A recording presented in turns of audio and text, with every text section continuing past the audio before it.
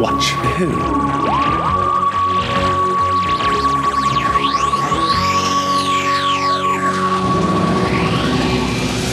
Hello. And welcome to Watch Who, a Doctor Who podcast. I'm Mark. I'm Sarah. And I'm a Doctor Who fan. And I'm new to watching Who.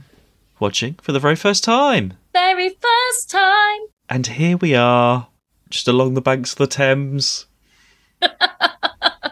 I haven't got anything this week. I mean, we could have, if we'd known, we could have recorded when we were actually along the banks of the Thames in London a few weeks ago. Could have. We could have released a little intro or something, couldn't we? But no. Which Resurrection of the Daleks this week. Did you watch it in two in the end? I did. I did it over 2 days. And actually, oddly, I found it easier. It being like 45 minutes. I found it easier it being longer, but two. Because it's basically, it's like watching episodes 1 and 2 and then 3 and 4. And how recently have you watched? Only because, obviously, last week with Frontios, we had some No. This issues. was, I finished it on Friday. I watched the last one Friday. So I did Thursday and Friday. And then, because I knew I wouldn't be able to watch it Saturday and I knew we were going straight into this Sunday. So but I have watched the latest Doctor Who since then. Oh, what, as in the Giggle? No, the third one. Yeah. Like last night's Yeah, one. it was the Giggle. Sorry, yes. Yeah. Oh, so you have seen it, because I was going to say, as we are recording, that last one has just gone out. So, and I had a moment watching it where I was like, you can't mix anything that you've seen in here with what you watched the other day. They have to be separate entities in your head. Well, yeah, no, it was good. I mean, the Toymaker stuff. Well, also news, the animation of the 60s Toymaker story has been announced. It is coming out. Ah, is it? That's exciting. I should have showed you the trailer for it. It's weird animation. It's like... Oh, I have seen it, I think. I think someone showed it. I think I saw it on a Twitter thing when people were talking. And I just presumed that they were talking about because it was coming back. And I actually thought it was a fan-made animation. I didn't realise that was the official one. Yeah, I'm not... it's a different kind of style. They've gone, obviously, because that... I mean, we weren't that impressed with the original one, with all like the games and stuff. It was a little bit boring, but they've gone a bit sort of cartoon style, and it's going to be all a bit more over the top and everything. So, I mean, it is coming out, so it'll be interesting to watch. So it's everyone's talking about the Toymaker at the moment. Who would have thought? Do you know what? In a way, I was thinking about it while I was watching it, and it had like the throwback to the original one, stuff like that, and I thought, it's just such a lovely idea for the 60th, because that character has not returned, what I'm aware of, but I'm sure at the time you said he's not returned. So this character from so long ago, from the first Doctor to come back. And also, it was just so much fun. And it's such a fun villain to have. The Spice Girl scene floored me. Oh yeah, yes. I mean, William Hartnell would not have expected that in a future series. And there was a lot more of the new Doctor in it than I realised. Yeah, so. what of new Doctor? I mean, we can talk about it, can't we? Because by the time this comes out, people who are yeah, okay. I was like, are we holding back on something here? I really liked the idea of the split, and I wanted to know what you thought of it.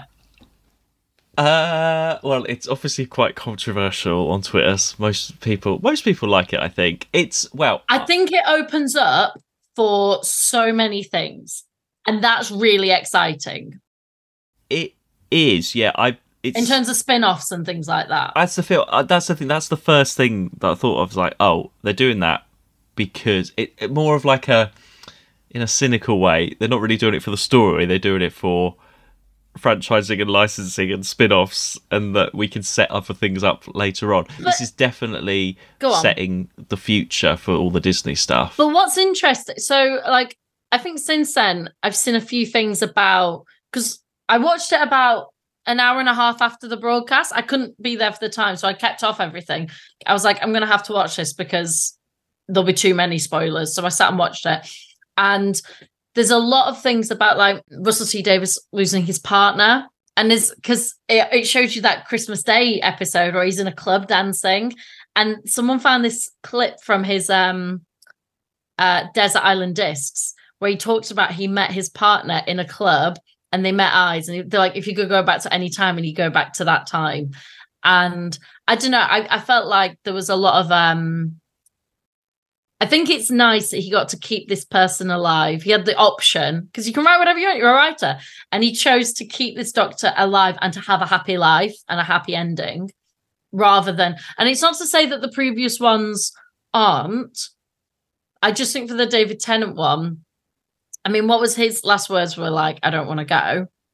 And then we've just got this sort of unusual happy that opens up to so much, but also and it's kind of like the therapy.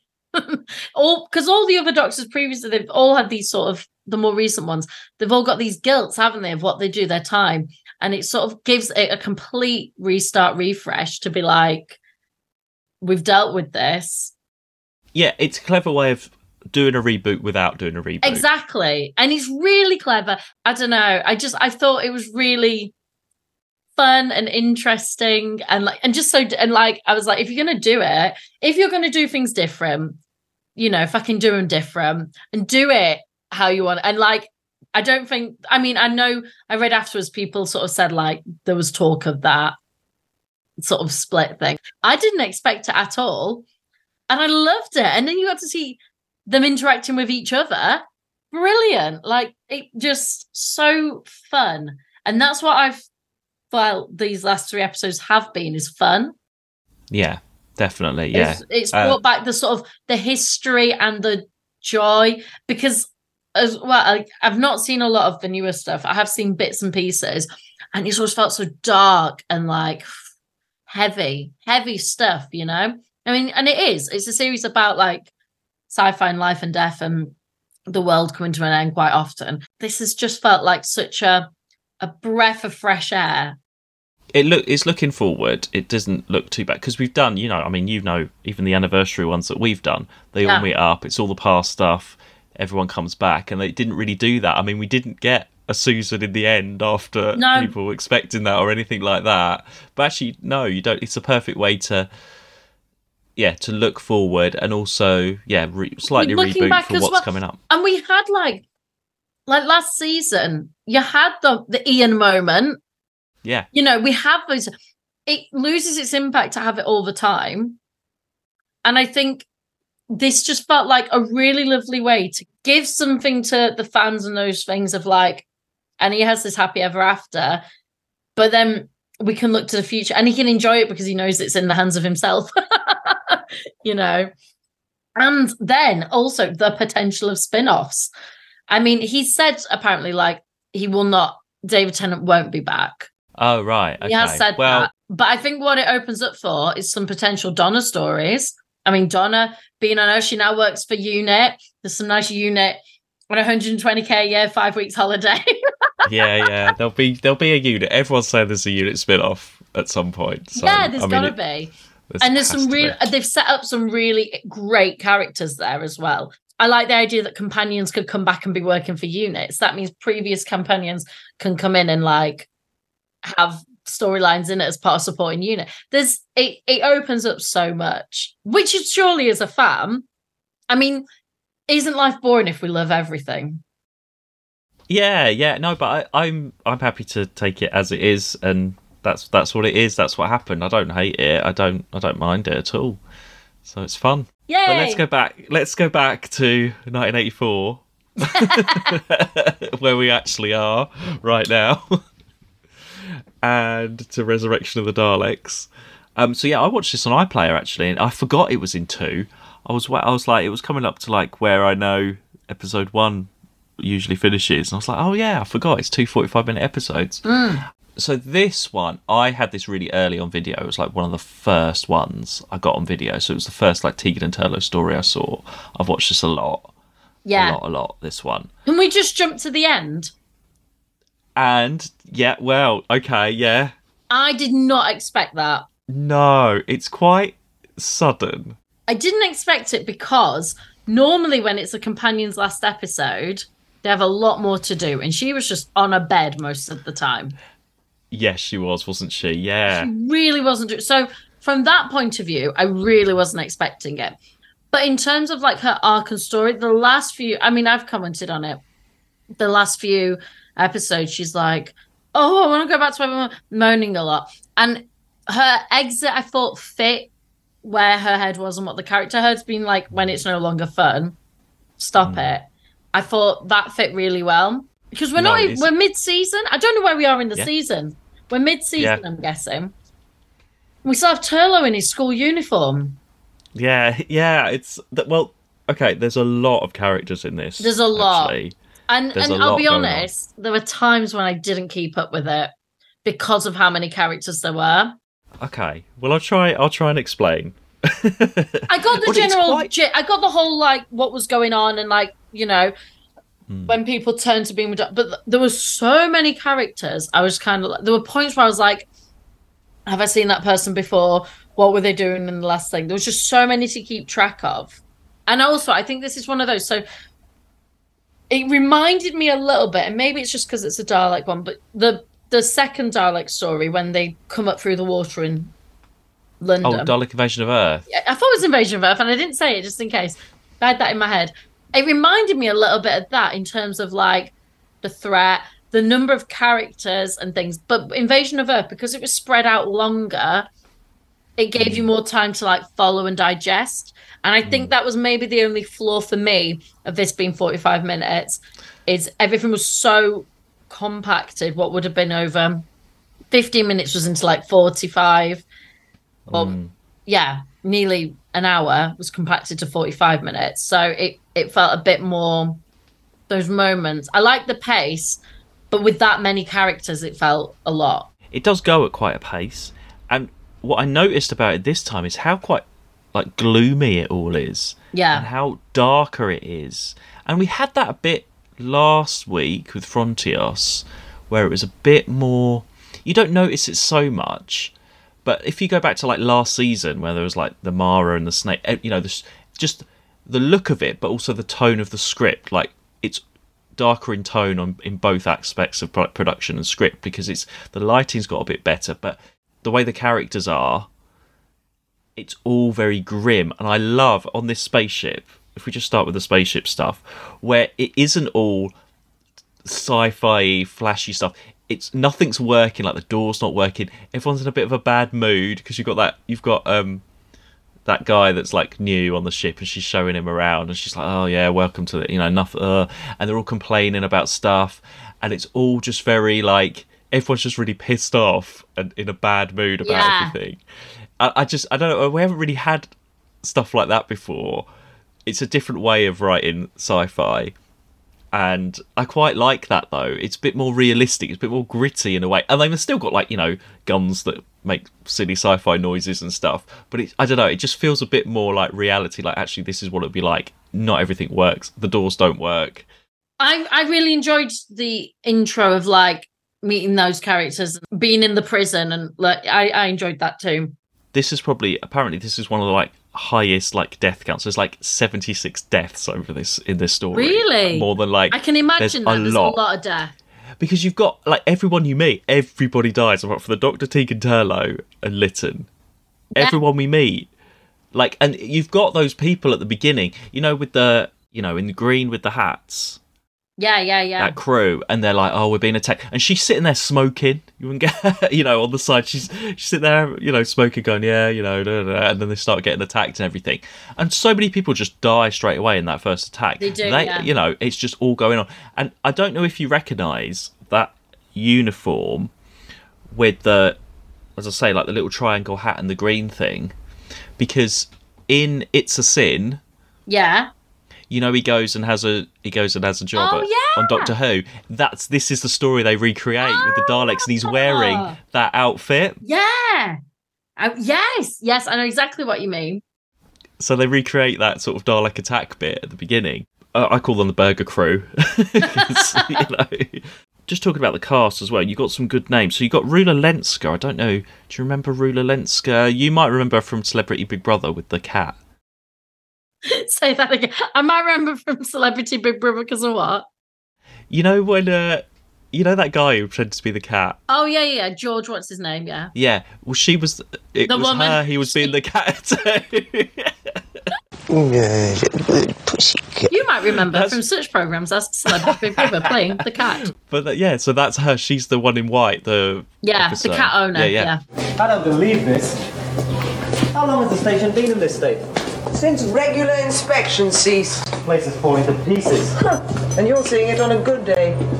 If you wanted to see everything spick and span, you shouldn't have asked for a transfer to a prison. Ruler, you know what? Fuck off. Today, you've really got on my nerves. Go and clear your dirty towels. Come out the bathroom. Do this. Why are you wearing that? Just get out of my face. You're not my mother. My tour of duty finishes here in 8 weeks. I'm dependent on a good report from the captain for my next promotion. There's got some good sort of 80s names in there. This always confused me as a child watching this. I could never understand. So they do land in 1980s Earth because you see the bridge at the background and the buses going past, but it's like a deserted sort of part of London. And because you've got that opening with space people and stuff, I was like, this is it with Doctor Who. You're like, is it intentional or is it just like a production thing that they've used 1980s? And I just could never... Why are they talking like they're stuck in the middle of nowhere when you can just walk down the road to a bus and stuff? I don't know. It just really confused me. I was like, where actually are they? And all of that part of London, we should have gone there actually. That's all it's very recognisable. Right, then you're sending me to a bloody protest zone. So all of that bit... That shot with all the sort of girders and everything where those people are running, that's all still there, but it's all restaurants and estate agents and stuff. It's a really nice part of London now, but obviously back then it was just all actual disused places. So it's really nice. I recommend going there and having a look round. Yeah, so you've got the time corridor thing happening. Then they meet, that guy, what's his name? Hold on. You meet a lot of people. You meet the guy inside the door and he's like, well... Oh, you can't go in there, and he's injured, isn't he? It's all very mysterious, but they go in anyway, obviously. And then within 2 minutes, Turlo's missing. But I between the spacey stuff and the more sort of earthy stuff. There's enough going on there, and people like Rulenska, she never meets the Doctor. There's loads of people that don't actually interact. They have completely separate storylines throughout. But the Burger Crew are under attack because obviously we've got the Daleks coming through. So the Daleks are on quite early. That's quite a good scene. And it's it's the tone of this is what really stands out. And there's this gas, and then you see it's quite graphic when there's all the people getting stuff on their face and everything. So and when that was something that because we see that happen when they're on the ship. I couldn't work out if that was just them dying or if that went somewhere else, because I just remember seeing it in that what was the first episode or whatever it would have been, first, second. And then we don't really see it again. It doesn't really go anywhere. Did I miss something with that? Well, I think it's just attacking. They just put the gas out to just try and... Yeah, I think it is forgotten, isn't it? Because they all put their helmets down. That's what I mean. That's what I meant by sometimes I'd be following things and I was like, have I missed something? Or is that just now forgotten about? It was really effective. And I thought, is that something that we're going to see continuously? And by the time I watched the second one, I was like, I don't think I've seen that again. But I haven't seen that again. I haven't missed that, have I? No. Okay. That's just a plot point that I've never realised before. So, yeah. But it looks cool. It looks cool with that initial attack. It looks really cool. But you get those two characters that go off. They're like, we've got to get rid of the prisoner, which the prisoner is Davros.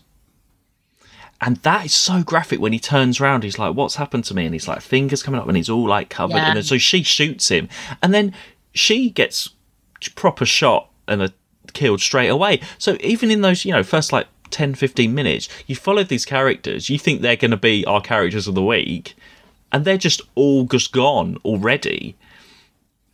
So I don't think we've had something like that that's just so violent. And we've had Doctor Who being criticised for violence and stuff before, but I feel like this is a new version of that coming in now, where actually we wouldn't have had this last season. I can't see any of this happening last season, because even when they're being shot, they're screaming and I don't know, it's just everyone's just falling down straight away in this. Even that opening scene, those policemen are shooting loads of people down. Everyone's just been shot down all the time. Yeah. I don't know. It's just I didn't really realise that at the time, but watching it again, I'm like, oh, actually, I can see why people were criticising this. And this is not that kind of violence. You know, with the Fourth Doctor, Tom Baker stuff, that was a different kind of violence. Because there was there was like stuff where he was like drowning and things like that, or Leela being attacked by a rat or something. This is more like in the real world violence, I feel. And you feel the threat of it. I just found it a really interesting notion that these humans have decided to join with the Daleks. Well, see, did you pick up on... So we've got Davros, he's been frozen. Yeah. And the last time we saw Davros with the Fourth Doctor Romana, he got arrested and frozen. So he's been frozen all this time. Because you know those disco robots, the Movellans, all in white, and they had like the hair. Yeah. So the war's been going on. So whatever's happened, the Daleks have lost the war. So that's when Davros wakes up and he's like really shocked that the Daleks haven't won. So then you've got Lytton, who is like policeman guy. Oh my god! And when he's the guy, that's the worst thing. Those Dalek helmets that they've got with the sort of Dalek-y bits sticking out. I mean, I don't know why did they decide to do that. Anyway, so he's working for the so you Daleks. can clearly see that whose side they're on. That's why. Yeah, I know. There's so many fucking people in this episode. You know what side people are on.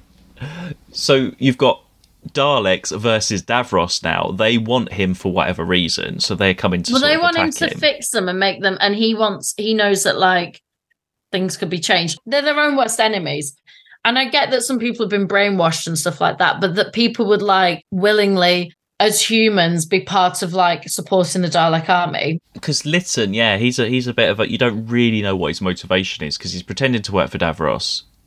And then he's not because he's actually working for the other Daleks. But is he working for the actual Daleks as well? You know, you're like... I just found it a really interesting concept, which has never been explored because it's always been these guys against the human race. And then at some point during this war, they have decided to... Some have... Whether that's through choice or whether it's through... Because, like, obviously they have the mind thing. But they must have been willing to do that in order to be swept in with it because... he says like you've just got to go with it and it makes this less painful. I don't know. I thought it's a really interesting concept that we haven't had that I can think of yet with the Daleks. Like it's always just been them versus humans, and during this war, like they know they need the humans, and these humans are working with them. Really interesting. And we haven't got too much Dalek because we don't like a lot of Dalek talk. They're in it enough, I think. Yeah, they are enough. And I don't know if that's because it's just the 2 episodes and that makes it easier to like accept and digest. Well, it does make me think though, actually. Sorry, I'm jumping around to modern stuff now a little bit. We knew it was the Daleks because it's literally in the title, right?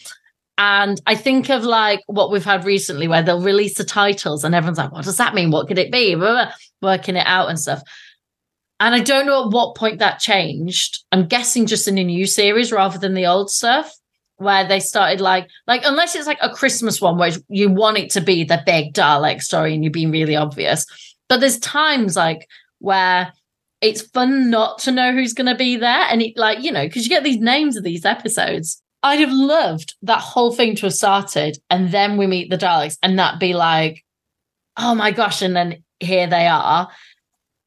Especially for such a short story that's like mid-season, I would have enjoyed more not knowing they were there and then the surprise of them being there. I don't know what's this one called again? The Resurrection of the Daleks. Even if it had just been called like the Resurrection or like it was originally called The Return.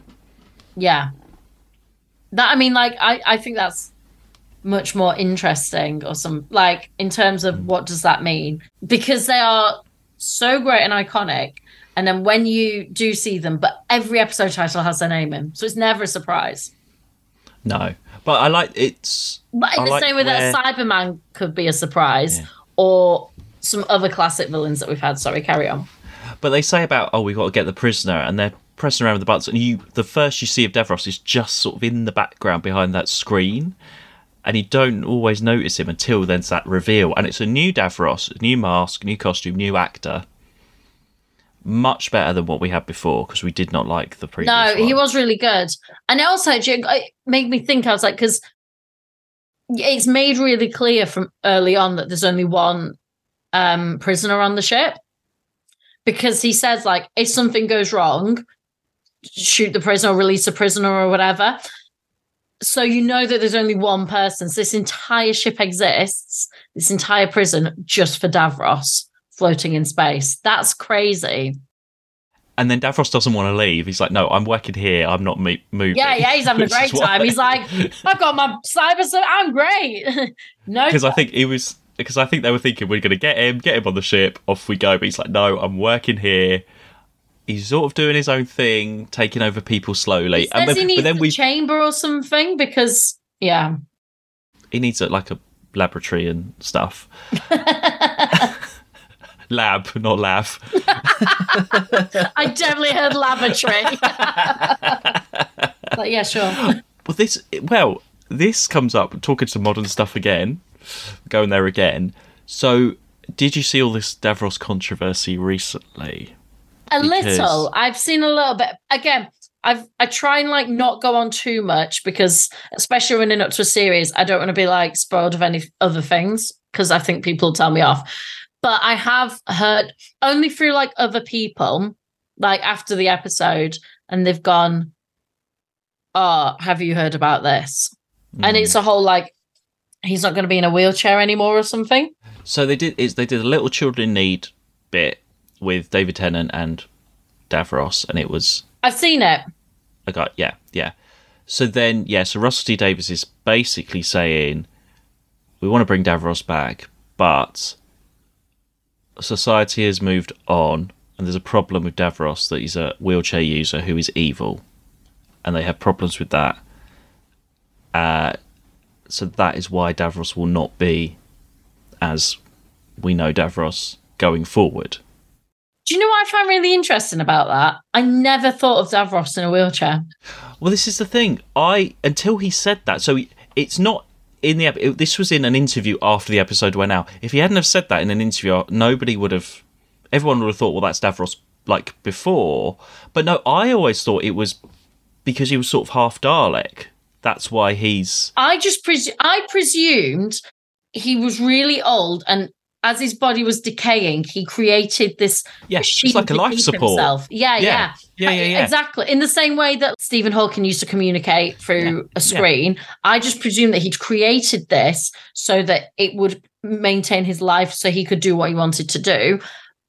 And I presumed it was a machine. I never thought of it as a wheelchair. But I mean, technically it is. I mean, he's a character that sits in something. It moves him. It's how he communicates and controls his environments around him. But it's fascinating that, I never thought of it like that. No. And I've seen on Twitter some people are like, I'm disabled. Yeah, this is great. Or also, I'm disabled, and I've never thought of it like that either. Yeah. So but it's right across the spectrum. It must be that they've obviously, because I reckon it's come from, because obviously they've had people, I mean, they've installed a wheelchair ramp now on the TARDIS. Great. Yeah. So we've seen that. So I reckon that they've had conversations with having an actor with a disability on the show. They've had those conversations probably about, well, what was it? And it's maybe come out of something from that where they've gone, oh, we hadn't thought of that. Because again, it's probably just one of those things that no one's ever thought about unless you're impacted by it. And it's probably come from some sort of training thing, conversation around it, and then it's made people think. I mean, we would think that though, because we're not in wheelchairs, we're able-bodied people. So unless someone is in a wheelchair, I wouldn't think they're in a wheelchair. But if you live in a wheelchair, you might see it differently. Very interesting.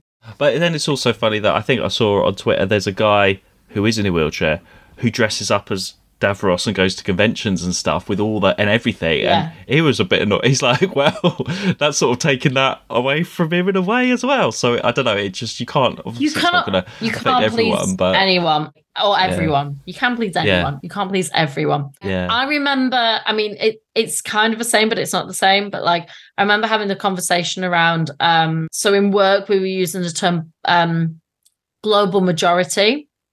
And I remember saying this term to one of my friends who's Black, and he was like, I hate that term. And this has come from in my world of the arts, like people who were Black, and they were like, we identify as global majority. And he was just a regular person who is Black, and he was like, oh my gosh, I've never heard that term before. And I was like, have you not? That's interesting that you've not heard that, because that is literally being used throughout everything in my industry right now. And he was like, I could not hate that more if I tried. Like, he was like really angry about it. Not at me, at like this term. And we were trying to I was like, I want to know why. Like, what is it about it? And he was like, because he was like, oh, right, it's right, but in this terms of the UK, it's false. We're not a majority. But he was like, globally, of course, but he's like, but even then, not really. He was like, because he was like, that it's such a messy thing. And also this whole idea of like pigeonholing people in itself is a thing.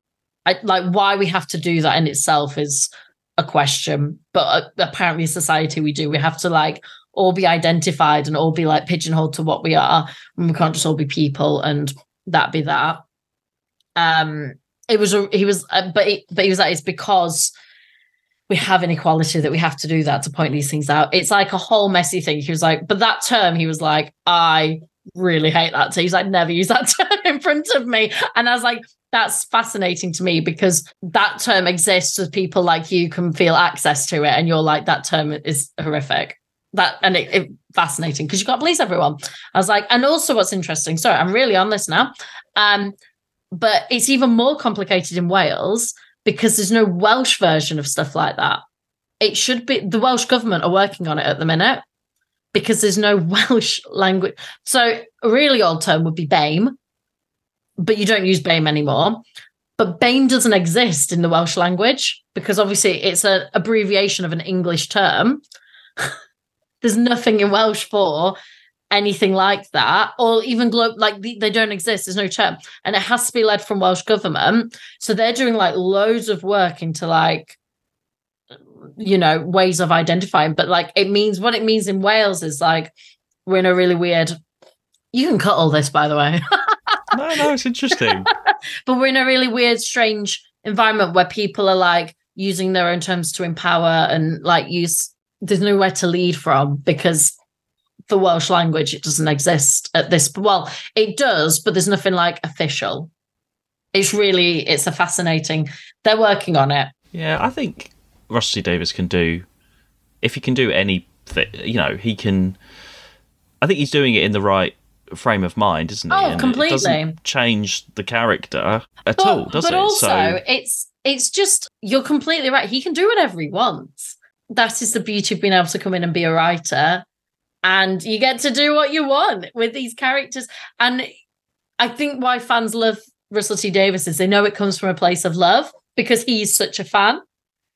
Like, it comes from someone who is such a fan and loves the show that a lot of people are like, even if they don't like get it, they're like, but it's great for the franchise because look at all these great stories we're getting. Even if it's not something that I get, it's coming from a place of love. It's coming from a place of love of the show and these characters and these things, and that's the best place you can come from. But he can write whatever he wants. Like, there's that video going around of him being like, when people comment on it, he's laughing. It's almost like he knows it himself. He knows what people are going to say. He knows what people are going to say, and I like in the Giggle as well when everybody is like, right, he's just commenting on like Twitter and Karen's and everything. Yeah. That's what everybody got turned into.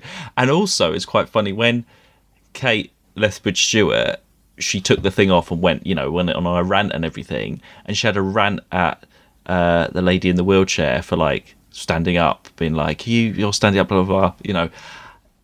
In the Star Beast episode, yeah, when she crossed her legs, yeah. And everyone on Twitter were like, da, da, da. It's exactly, he's like, so interesting about that, because I got sent something from a friend who'd watched it and was like, oh, but have you seen this? And I hadn't commented straight away because I'd seen it, but I was busy, I was working, and then an hour later they were like, oh, I've just seen something else, ignore what I've just said.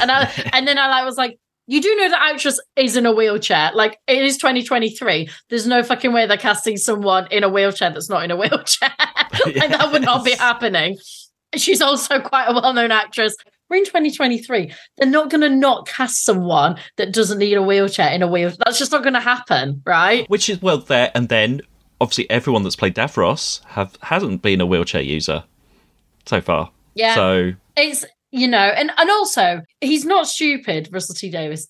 This is a show that is on prime time Saturday night TV on the BBC and now worldwide, right? It is like a prime spot. It's a Saturday night show. If you can get as much in the same way that like on Strictly, when I've forgotten her name, I want to say Anne, the deaf contestant was in that, and it completely opened up because she danced. So that was last season. She was what is her name, the actress? And people will be screaming at me now. But she was deaf and she danced and they won. And she could feel the beats of the music and stuff. So whenever they danced, they had to have silence so she could like hear, because she couldn't hear it. She was deaf, but she could feel it. Completely open. Like, that's why representation exists. So we can see people's, it's not about shoving things down people's throats as people seem to think. Like, it's about having those moments, and enough it opens your eyes to what other people might be having or going through, or understanding life. And he's not stupid. Why wouldn't you do this stuff? Why wouldn't you have like someone in a wheelchair in such a like part of unit in such a key role? And like some of those moments, why wouldn't you have like someone who's trans in the first episode, and seeing the relationship with a character that we know, like Donna? You know who Donna is. You know her personality because you've had her in the past. Why wouldn't you? Because if you can help with representation, it's primetime TV and it's sci-fi and fantasy. This is the perfect place. You're going to have to name this episode Daleks and the Giggle or something, mate, because we've talked about both. No. Anyway, I was about to say, back to 1982. back to 1980, back to the 1980s in a different world completely. Yeah. We have Davros as he is at the moment. Yeah, Turlough goes missing, like you say. And I wrote down, Turlough does the Resurrection of the Daleks set tour. All he does is wander around on his own for like that whole episode. I know. He goes from set to set, just observing, just on his own, just having a look around. That's all he does. Yeah, that first story, he's just, like, he literally, that Dalek goes past him. He's just there. Yeah. Yeah, he's just hanging around. But then we get the army guys come in with the Doctor and Tegan, and we have Professor Laird. I have to talk about her. She's brilliant. I really like her. This the one with the glasses? The lady with the glasses. I loved her too. I loved her too. I want to go dressed brilliant as her. If I have to go to a convention, I could pull that off. I'm wearing the glasses now. Yeah. I've got You're the Professor brown Laird. hair. I just need whatever. Was it like a boiler suit? It was like a big coat, wasn't it? Like a. Oh yeah, she was quite dressed down. Yeah, I could rock like that. I could do that. I could be her. It'd be the most obscure like cosplay imaginable, but I could do it. And it's weird because they're there because of these like alien things have been found, but they're not like, they're like army. They're not like unit. She's not like a Liz Shaw. I suppose she is a Liz Shaw. I don't know what. It's never really explained actually why they're there. She has like really dark moments as well. In the second one, where she's like, "If only he drank the water," and she holds up like there's some really like dark moments. She is, yeah. And she's like, "Would you like a cup of tea?" You know, like. But she so is transparent. So she's played by Chloe Ashcroft, who would have been known at the time. This is more like stunt casting. She was a kids' TV presenter, basically. So it's the equivalent of nowadays of having like Anton Deckard. And well, I was going to say Connie Huck as that role, like nowadays. That's when people watch it. That's who. So I think she is an actress, but she's more of a presenter. And I know her from. Right. This is before I ever watched Doctor. I think this is probably the first TV program I ever watched. Oh, here we go. As a child, it's called Pie in the Sky. I've heard of it. Right. So she wrote it and stars in it with her real life husband, and it's about these two bakers. they have like a pie shop and they're baking, and then one day this like UFO like thing comes down, and they're from the planet Pi, I think, and they want the bakers to make pies every week and put a song in like a nursery rhyme or a song into the pie. The smell of their pies and the sound of their singing carried beyond Earth through outer space to the planet Pi. And then from out of the sky came a pie ship. A pie in the sky. Its mission, to beam a dish down to earth to be filled with songs for the children of pie who had none of their own.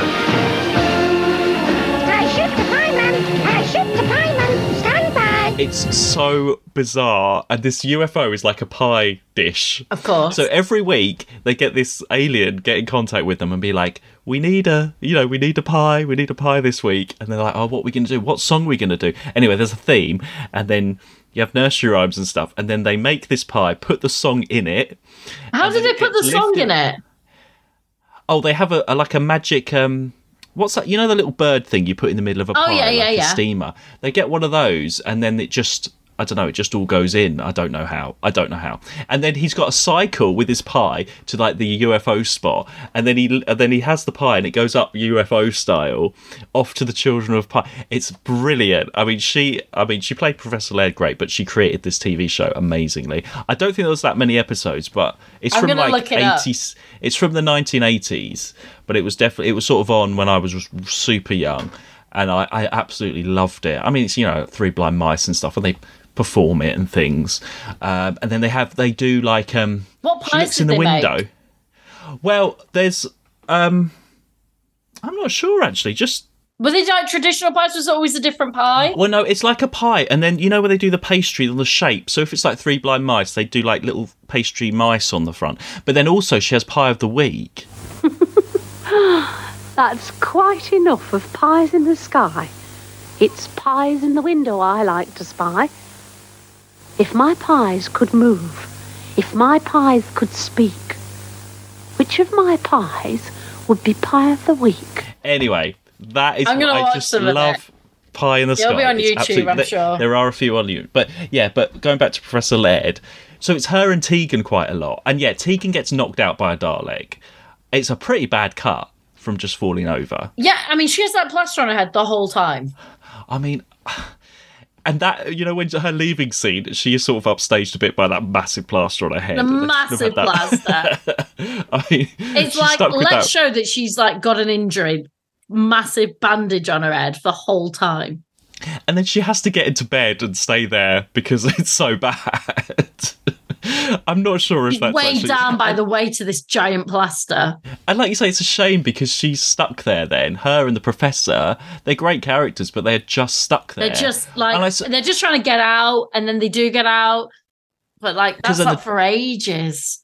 Because the Doctor goes off, and then you get, I quite like the way that the army people, they're sort of replaced by the replicas. I think they could have made more of that. I think they could have as well, yeah. Like, but then just finishing off Professor Laird's story, she doesn't really do much. When she gets shot, she's screaming, and she gets like machine gunned down. I mean, no wonder Tegan wanted to leave at the end of this story. It is, you know, you can see her reason. That is pretty harsh. I say, I thought it fit really well. It was just because she so wasn't in the story, it was a complete surprise. And I also found it interesting when the Doctor at the end was like, oh, I need to, not exact wording, but he's like, I need to change my ways or something. I can't remember how he said it. Well, the big thing with the Doctor here is he has his moment where he's like, right, I'm going to go and kill Davros. Yeah. And he gets the gun to him and obviously doesn't go through with it. What are you doing? Until I walked through that door, I foolishly hoped you'd changed enough for me not to have to do this. Stop! Kill him! I'm not here as your prisoner, Davros, but your executioner. That I like the scenes between him and Davros, and this Davros is great because he's got the mouth is moving. It's not a mask. It's a really good, well-fitted mask. The only thing I don't like are the hands. Oh, well, he's sort of he's long nails. Yeah, but like the gloves that he's wearing are really obviously gloves. I don't know. I think they're all right. I don't know. I found them a bit like annoying. The mask itself, because it moves and it feels almost animated in itself. Like it feels like they put it on his skin rather than wear a mask. It feels like pieces that have been formed on. Whereas the hands are literally just silicone gloves. And they look at like sometimes when he was pushing things and you could see it all like, it's really obvious. I don't know. The gloves really annoyed me. But the rest of it looks really good. Maybe that's why, because the rest of it's so good, and then it's these shitty gloves that they do close-ups on, and I'm like, ugh, don't show that. And you've got meanwhile, you've got Runa Lenska, cat lady. Yeah. And her and her crew are like just wandering around. As I say, she never meets the Doctor. They never interact. They never have part. They just have their own part of the story where they're trying to do the self-destruct, and then they all get killed. Yeah. And even the guy that Turlo hangs around with a bit, so he falls in with all of them a little bit and hangs around. They all end up dead. Everyone, like, pretty much everyone ends up dead. Yeah. It's funny because it's like they're not. We haven't really had that where they're not actually part of the story. They're just this complete side thing. But then I guess that's the reality of it. It's the reality of the things we don't usually see. Yeah, I suppose it does add to it a bit more. But it's like, well, why would you invest in all these characters and then they're just like. For that, I think it's for the impact of Tegan leaving. Even though she Tegan never even doesn't met do them. much, when she says it, I was like, I get it. But also that bit where she's running outside and there's a guy doing the metal detector and then they just shoot him. The police just shoot. Yeah. And yeah, it is pretty harsh. It is quite dark. I don't think we've had this kind of dark. Not for a while. I think there was a period where we did when things were a bit dark, but it's been a while. And then it's all about this virus stuff. I know Professor Laird, she like pretends to make it look like Tegan's asleep in a thing. That's not going to work. Sorry, that is the worst plan ever. It doesn't even last that long. They do it, and then they just pull back the cover, and it's like, oh yeah. Yeah, it was a complete waste of time. Well, we have, after the Doctor and Davros sort of face off, then this virus is released. Oh, that was it. We have all the duplicate stuff, don't we? The Doctor's lying down, they're trying to duplicate him, and they want to assassinate Gallifrey. They want to go to Gallifrey and do that. It's nice seeing all the different pictures of all the old companions Yeah, up. I enjoyed all that. That's there nice. Was a lot of nice... That's where I was like, I can't mix things up. Yes. No, there's some really nice moments with that, and I'd probably rate this... I mean, I know more to talk about. I'd probably rate this a 7 out of 10. And I think part of it was that the way it was in the 2. Who was your sort of favourite sort of guest character? Oh, that woman whose name I can't remember. Oh, definitely. Professor Laird. Okay. It's just so, but it's just such a ridiculous character. She didn't even do that much. She's just so like funny but dark. I don't know. I was like, I was living for it. Well, yeah, but most of her lines is when's the ambulance coming. Tegan, like there was almost no threat to their situation. Like, I mean, there was, but whenever you saw just those two, it was just almost a moment of like relief. And I didn't. And then she gets killed, and it's like, oh, she's gone. I didn't get because the Doctor explains straight away the Daleks are attacking, and I know they're there from the army, but if they're not unit, I was like, are they actually going to believe it? Do they actually believe it? But they sort of believe straight away. I know they get like killed and that straight away, and then replaced. But I think that always confused me. That like, actually, do they believe it or not, or what do they know? There's a lot of unknown in this. There's a lot of unknown. There's the bit where the Dalek mutant-y thing is in the warehouse loose and it gets on the guy's neck and attacks him. He was at a signing, that guy. But again, I was expecting more from that. I thought that would come back as like a... But then it's also reminded me where there's that cat. You know, where they think it's a thing and it's a cat. Oh, yeah. Which just reminded me. Do you know what? On YouTube, there are so many amazing live animal cams, right, where you can just watch them. And there's one in California, right, where it's all like disabled cats in this home, and they can't walk, and they're just sort of laid out on all these blankets. And I've just been watching those. How many hours? Quite a bit. Is that what you do when you're ill? Because when I'm ill, I watch Hot Ones. I realised the other day. I need to watch people suffering when I'm ill. No, it's just nice to have on the background. Just check in on what the cats in California doing, the disabled cats. Send me the link. There's a nice bird table in Ohio as well that I check in on every now and then. And there's one. It's like the House of Raccoons, right? And they've got like a sofa, they got a TV. It's a proper house. They got stairs. You've got the upstairs and the downstairs. I've never seen a raccoon. They're always out whenever I tune in. I don't know when. At night they come in? Day and night, I've checked. There's nobody there. There's the bowls out of food. There's all their furniture and stuff. Never seen the raccoons. They're always out. That's so funny. You're missing them. Anyway, it just reminded me. So there's the cat and the Dalek mutant thing. Okay, well, and then the Daleks, yeah, all the foam stuff comes out of them, and there's the battle back and forth. But Davros, what are you thinking about Lytton? He's the only one, because he pretends, he plays dead, and then he gets up, and at the end, he dresses up as a policeman again, wanders off, and completely out of it. Yeah, I mean, I enjoyed a lot of stuff like that in this story. And I think he's obviously from the future, but he walks off in like the 80s, which I don't know, I just couldn't get my head around as a child for some reason. I don't know why. It's quite simple. Okay. Tegan leaving then. I mean, we've sort of mentioned it before, but I can totally get it. And she's been through a lot in her time. Yeah, she has. And she's been around a while. My Aunt Vanessa said when I became an air stewardess, if you stop enjoying it, give it up. Tegan. It stopped being fun, Doctor. And what do you think of her outfit, actually? I mean, she's still in her heels, which I just think are the most impractical choice for any companion. I enjoyed the rest of her outfit. She had that colourful top on, didn't she? And the little leather skirt. It's probably the most practical outfit she's been in. But, I mean, I suppose she couldn't have said to the Doctor, take me back somewhere else, because it wouldn't have got there. But, I mean, she's stuck out there. She's in the present day, isn't she? She's at least in the present day. But, like, she's lost family. I mean, like, she's lost her aunt. She lost that cousin.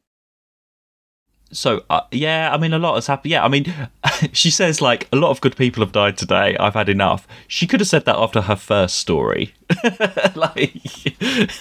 But I was just looking up things that have happened to Tegan since. I mean, she comes back for, like, Jodie Whittaker. But this is all the books and stuff that happened. So apparently, what happened... Well, actually, in the book of Resurrection of the Daleks... She leaves the warehouse, and then those Lytton and the policeman are like going to get her, and she jumps over and jumps on a boat on the Thames and gets away. That's like a little extra bit. She does a bit of like a flip, like. Of course she does, because she's never done that before. Yeah. She can never. Yeah. In those heels. Anyways, it says here, Tegan was left on Earth with no money, no possessions, and no explanation of where she had been for 3 years. She returned to Brisbane, using money that her family wired to her so that she might leave London, and then spent several weeks travelling around the globe, dropping in on friends in Melbourne and London. Then she decided to get her job back as an air stewardess and wrote a letter to the airline, which she did not receive a response to. She then left a telephone message, and when she did not hear back, went to the airline offices and demanded to speak with the personnel director. Sounds like Tegan. Yeah. She managed to get a job back, and was to begin in February 1985, but she met a nice man who made her feel settled. Oh, what do made her feel what? Feel settled. She met a man, basically. I thought you said sound. I was like... Oh, she ran her father's farm out in the outback for a bit. The Doctor visited her in 1987 to reassure her that she did not have to worry about the Mara. Of course, yeah. Fine, okay. What else? Oh, in the 1990s, Tegan answered a small advert in Time Out magazine, which called for anybody who knew what the word TARDIS meant. She went to London, where she reunited with Sarah Jane Smith, met Liz Shaw, Joe Grant, and reminisced with them over wine, although she was less positive than the others. Sounds like Tegan. Tegan embarked on a romantic relationship with Michael Tanaka, a colleague of hers. However, she ended the relationship in 2006 after discovering she had an inoperable brain tumour, which she suspected was a result of her TARDIS misadventures. On her birthday that year, she was reunited with the Doctor and refused his offer of travelling with her to find a cure, telling him that she was happy with her life. I think that doesn't really count because now she's back in it and that's not mentioned. So there we go. So again, this always happens with these companions. The books and the stuff in the 90s, they always give them some like grim outlook. I don't know why they do that. Tegan has been in it since the end of the fourth Doctor. We haven't had a fifth Doctor story without Tegan. I know. It's been a long time. Do you think it was her time, though? Yeah. I mean, I felt it for a few weeks. They always... And now it's just the Doctor and Turlough. Yeah. I think... I'm actually excited. I hope that we have at least one story where it's just the Doctor and Turlough. And I hope that they get him dressed into something else. I know, it's ridiculous, isn't it? Even like walking around with all those like troopers and the Daleks and stuff, he's still in that uniform. I know. I'd like to have a little bit more Dr. Turlough time, in the same way that we've had quite, because he's sort of like this weird character of, sometimes he just gets a bit forgotten, and I don't know. Yeah, and he is forgotten in this as well, isn't he? It's not. Oh yeah, he's just wandering around by himself, finds people, sorts things out. Yeah, especially after and last week. He when can be he useful because he's sort of a alien himself. Like, I think that's what provides quite an interesting. It's a shame because actually there's so many side characters in this that actually one of them could be taken out and Turlough could have done quite a bit. Okay, well I think this is really well directed as well. I think that's what it is. It's got a good director, good lighting, great location stuff. I think it is a strong story. So yeah, there we go. And the next story is 4 episodes, obviously.